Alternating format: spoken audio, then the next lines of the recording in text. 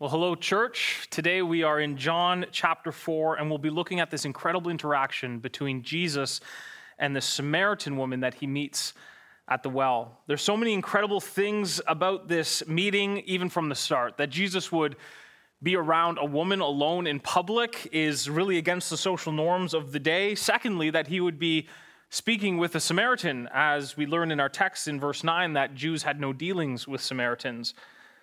Jews thought the Samaritans were these half-breeded people that didn't know all of the truth, that worshiped in the wrong spot, that didn't have all of the Bible. They were unclean in the Jews' eyes. Yet Jesus doesn't discriminate based on race or uncleanliness. In fact, he is only seeking to save the lost. And this woman was lost, and she needed truth. This woman was confused, and she needed direction. This woman, like all of us, was a sinner and was in need of a Savior. And so Jesus was there just like he is here for us now, willing to meet with us, willing to speak with us, to teach us, to give us hope, to give us a promise, and to give us faith. Our Lord is good. He is kind.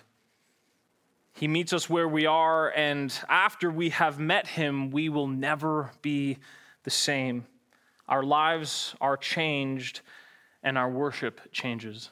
So if you're not there yet, please turn in your Bibles to John chapter 4, and we're going to go through this incredible story and see 5 things that happen to our worship once we meet Jesus. So before we do that, let's pray, and then we'll go through the Word of God. Heavenly Father, Lord, we thank you for your grace. We thank you for your goodness to us, your kindness, Lord. God, you have provided us with everything we need. Lord, we thank you that you are in control. And God, we thank you, Lord, that you fill us now with your Spirit if we believe in you so that we can be worshipers of the true and living God.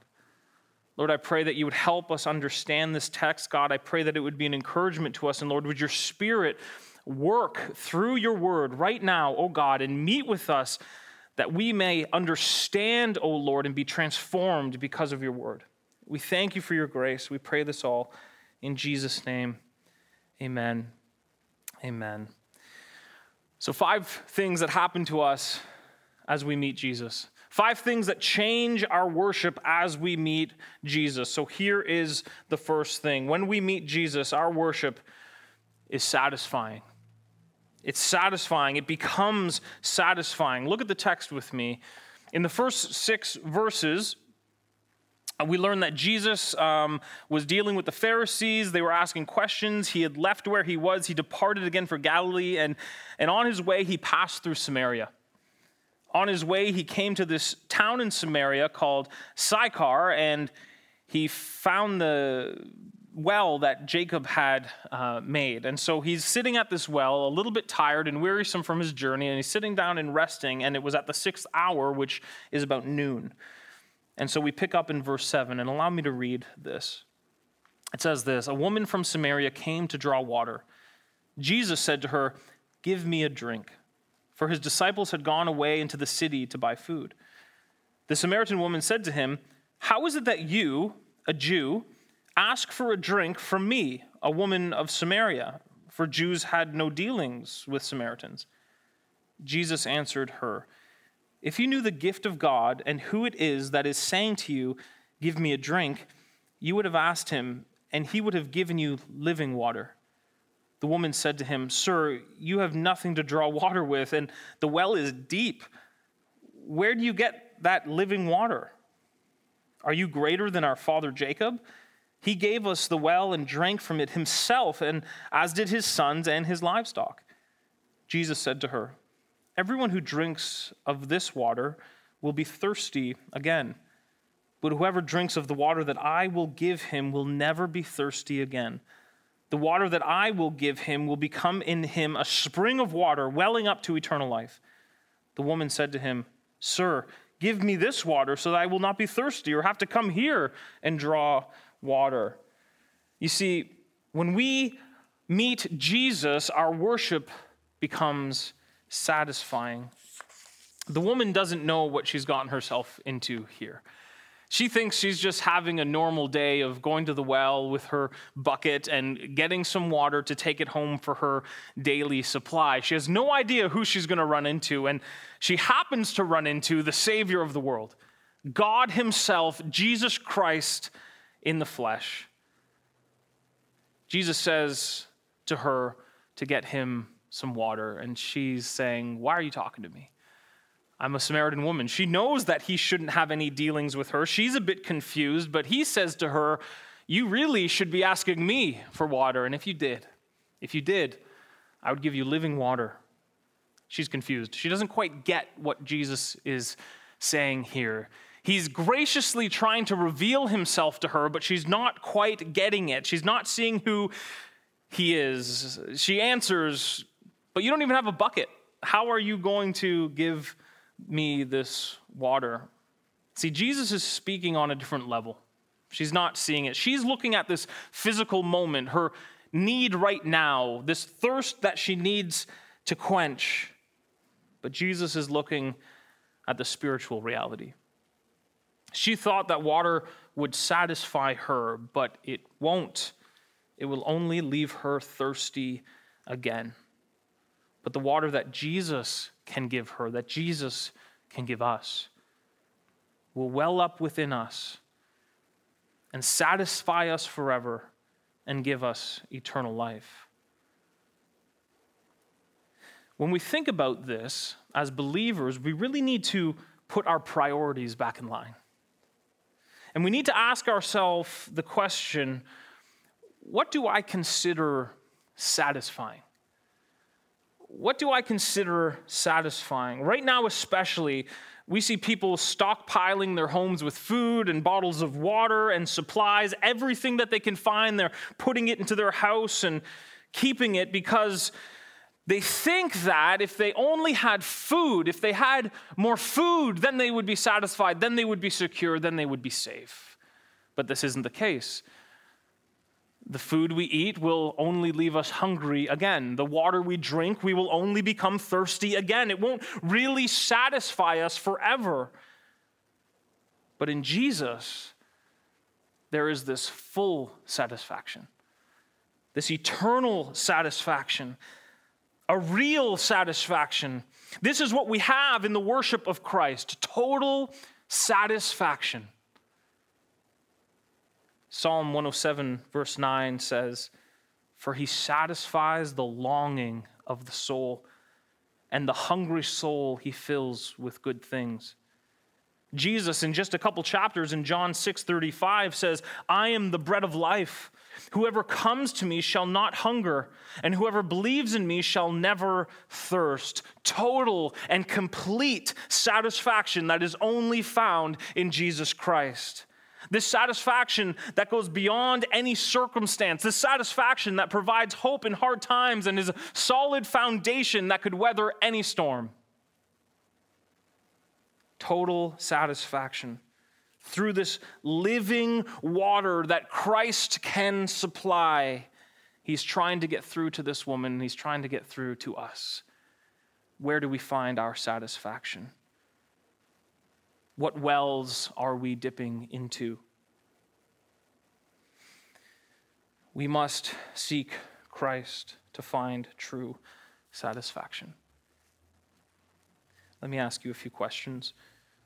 Right now, are you anxious at all, like many are, with everything going on in the world? Are you feeling a bit anxious? Rely on the living water that comes from Christ and be totally satisfied in his peace. Are you confused right now? A lot of information coming at us every day, every hour. It feels like we're getting a year's worth of news in one day. Are you confused right now about what this holds for the future? Are you confused right now about what is going on even today? Rely on the living water that comes from Christ and be totally satisfied in his wisdom and in his knowledge. Are you feeling depressed right now? Things that are happening in our world can leave some of us who struggle with this feeling depressed. And I can say to you, rely on the living water that comes from Christ and be totally satisfied in the joy that he brings. Are you burdened for others right now? For anyone who might be suffering, anyone who might not have access to certain things, people around the world, relatives in other countries, listen, rely on the living water that comes from Christ and be totally satisfied in his provision. Our satisfaction can only be found in Christ. Ask him for this living water. Ask him. He says to the woman here, if only you would ask me, I will give it to you. And we must only ask Christ. Ask Christ for this living water. Allow him to satisfy your soul, not just for now, but for eternity. And he will do it. Let's continue in our text here. And we see as we continue that when we meet Christ, our worship no longer depends on our location. Let's just read from 16 down to 21. It says this, Jesus said to her, go, call your husband and come here. The woman answered him, I have no husband. Jesus said to her, you are right in saying I have no husband, for you have had 5 husbands, and the one you now have is not your husband. What you have said is true. The woman said to him, Sir, I perceive that you are a prophet. So Jesus, in his grace, after her missing the understanding of the living water, he tries to turn the conversation in such a way that he reveals himself even more to her. He's telling her something that there's no way he could possibly know. He's telling her about her past and about her present situation. Someone she's never met knows all this detail about her life. He's revealing himself to her a little bit more to see if she starts to get the picture. It's all grace. It's all grace. Jesus knew that she had 5 husbands. We don't get any context surrounding any of this, but what we do understand is that this woman hasn't lived the most dignified life. And currently she's living in sin. Jesus knows that right now the man that she's with is not her husband. Just a quick note here. See, there is no sin that Jesus doesn't know about. There is not one thing going on in our lives that Jesus doesn't know. There's nothing you can hide from him. He is aware of all of it from the past and even what's happening now in the present. He sees it. And listen to this. He wants us to see truth. He is seeking you right now. He is calling us all back to righteousness. He will not leave any that have been called by his name. So this woman, she does exactly what a lot of us do when our sin is exposed.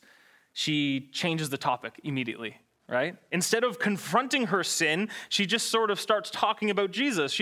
He says to her, here's all your sin. And she goes, wow, okay, you must be a prophet, right? She doesn't deny her sin. She embraces it, but she deflects. She deflects, such a good tactic as so often used by people to deflect away from themselves. And now let's start talking about you. You've proven you're a prophet, but let's not look at my sin. Only a prophet could know these things going on in her life. And so she switches the conversation. Let's get away from my sin. And then she dumps on Jesus this theological question. This question of the time, this something that she and others would have been wondering about and would have been interested to hear a prophet from Israel speak about. Someone like Jesus. You're a teacher, Jesus, coming from Judea. Teach us, what do you think about this theological question? And so in verse 20 she asks, she says, our fathers worshipped on this mountain, but you say that in Jerusalem is the place where people ought to worship. So she deflects and she says, see, our fathers worshipped here at this mountain. They built this other temple because the Jews had no dealings with them. They built their own temple, and they only had the Pentateuch. They only had the first 5 books, what we call now, of the Bible. And so that's what they knew. They didn't have any of the history or the minor prophets or the major prophets.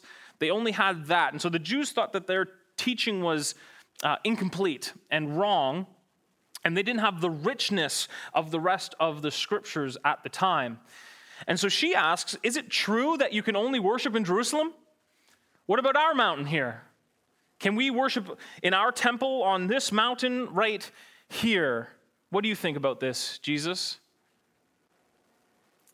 Verse 21, Jesus said to her, "Woman, believe me, the hour is coming when neither on this mountain nor in Jerusalem will you worship the Father."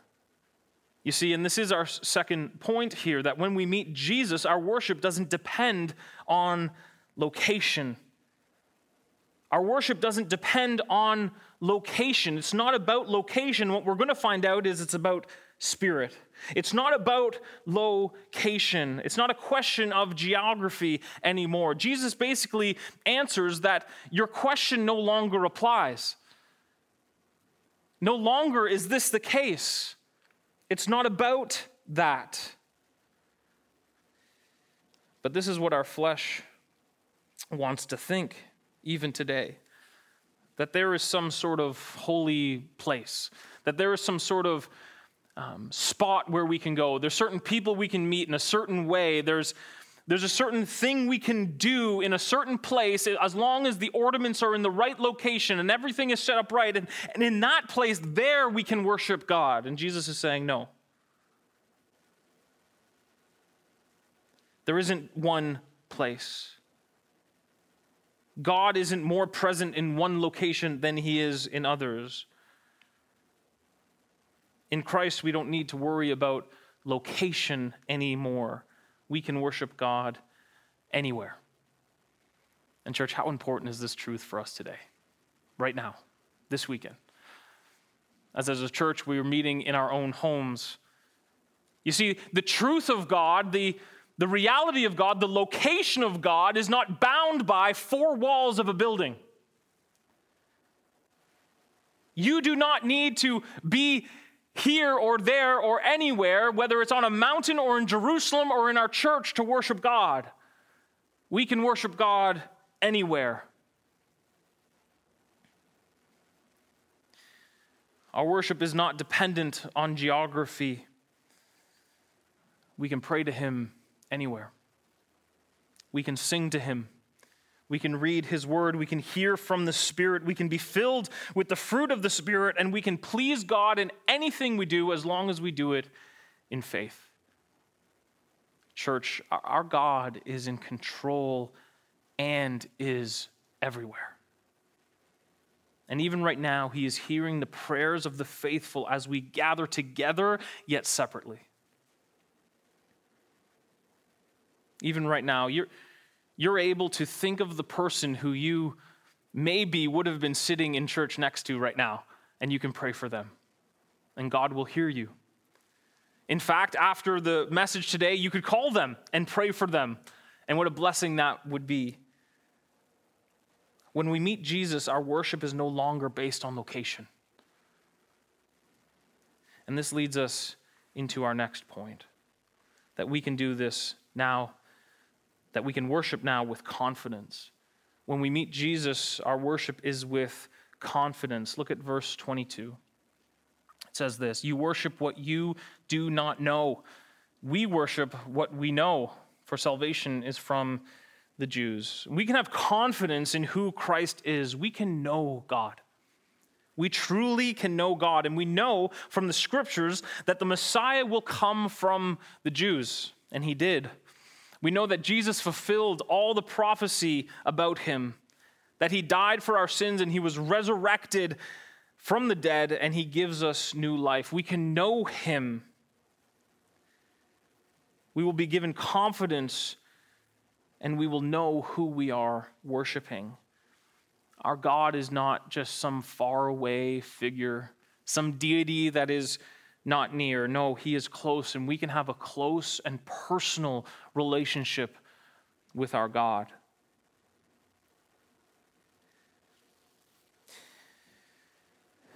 We know who we worship.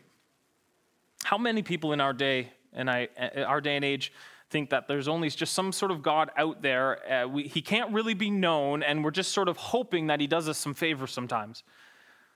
A lot of people think this. A lot. And the second that things seem to go wrong, they blame God and curse him for it. Like this virus that's going around. I've already been confronted on this. I've already been asked this question. Why is your God killing everyone? Don't you have an in with him?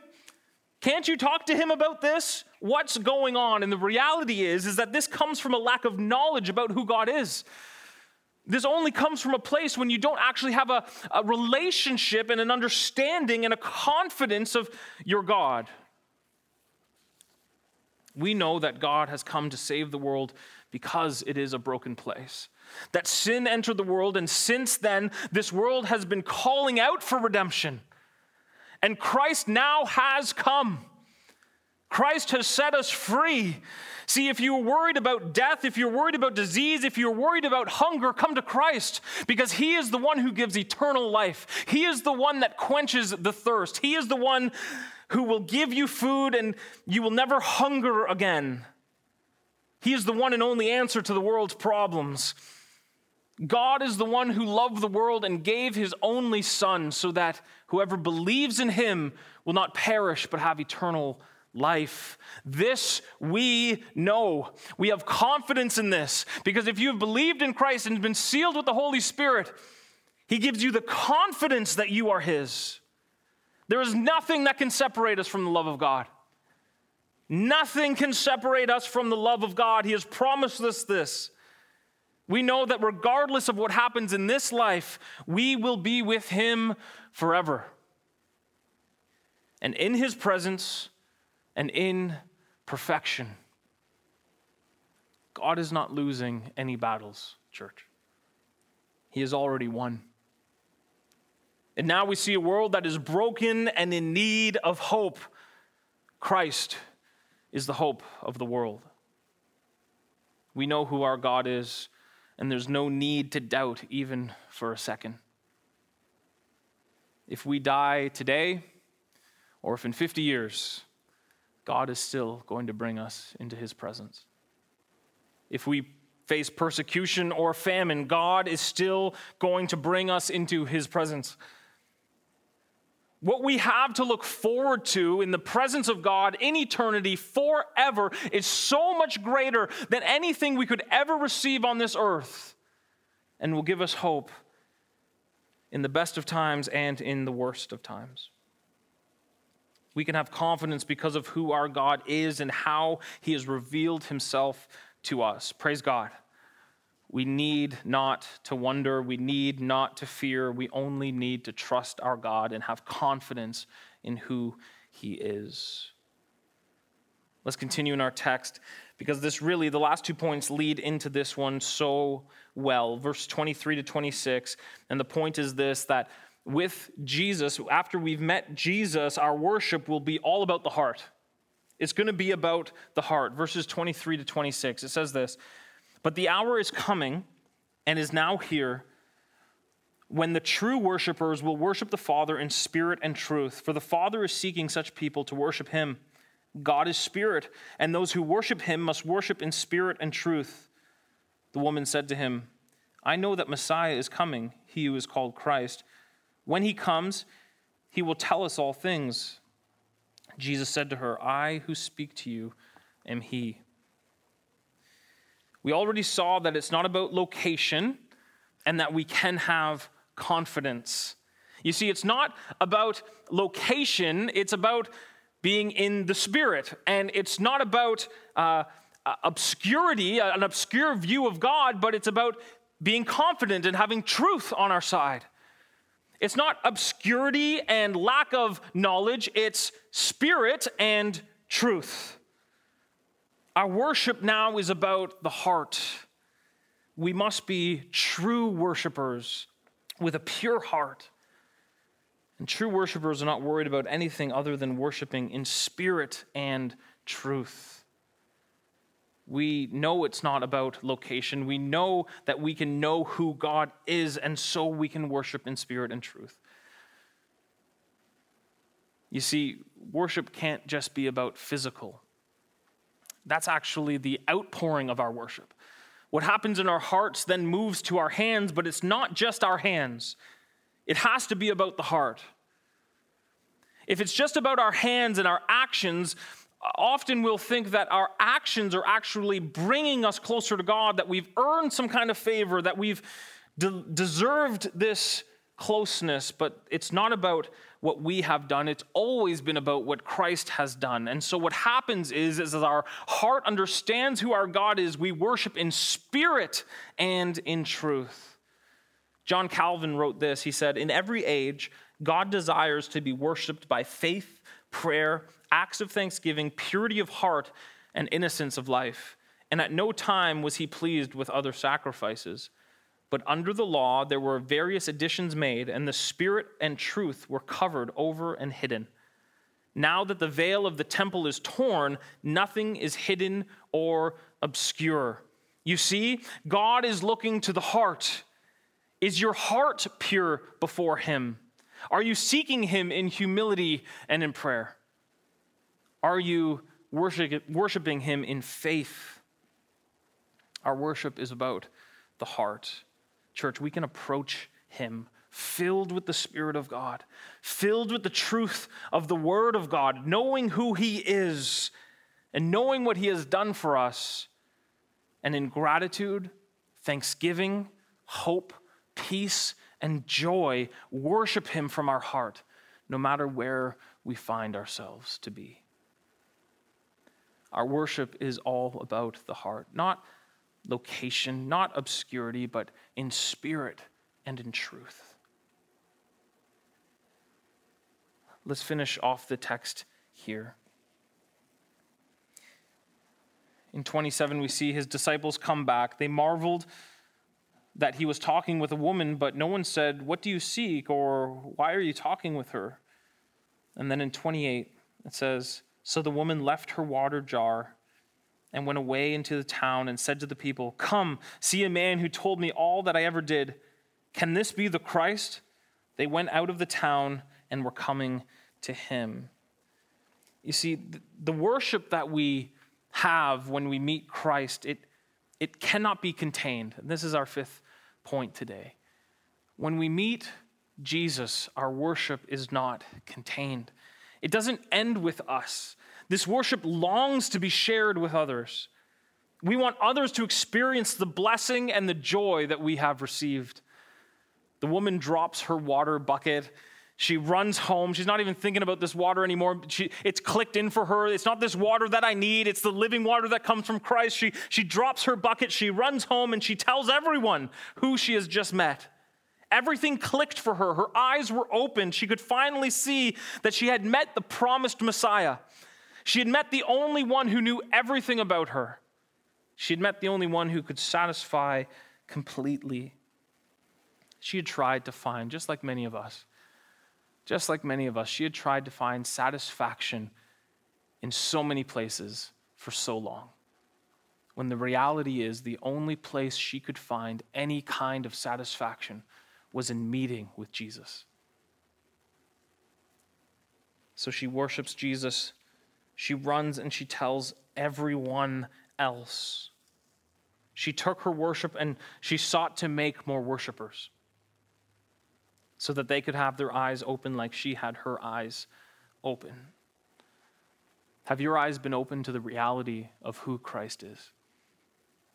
Have you been trying to satisfy the longing in your soul with so many things in this world and they've never come through?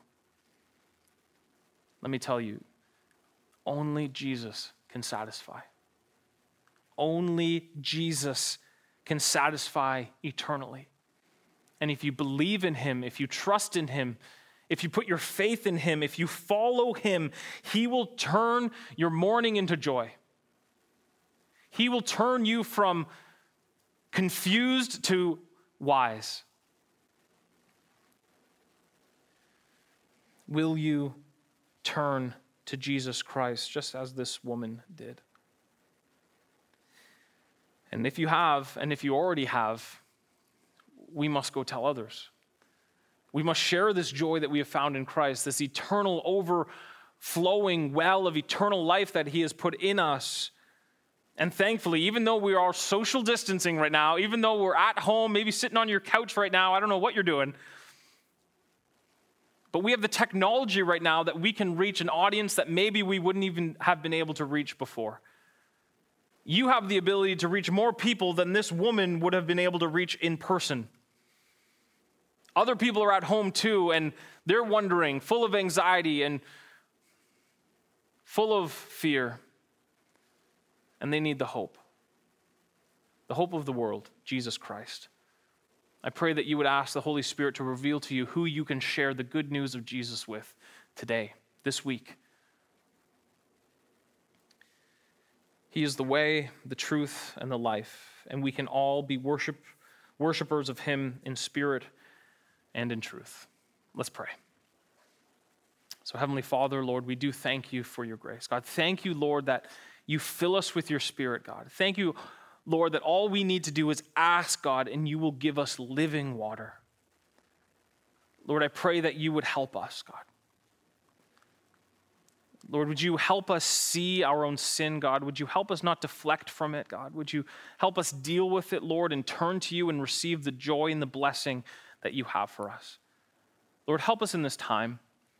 Lord, allow us still, even in the confinement of our own homes, if that is where we are right now, Lord, to still be lights in the world, to still be salt in this world. Lord, we thank you for your grace, God. We love you, and we pray that you would help us in all of these things. We ask in Jesus' name, amen.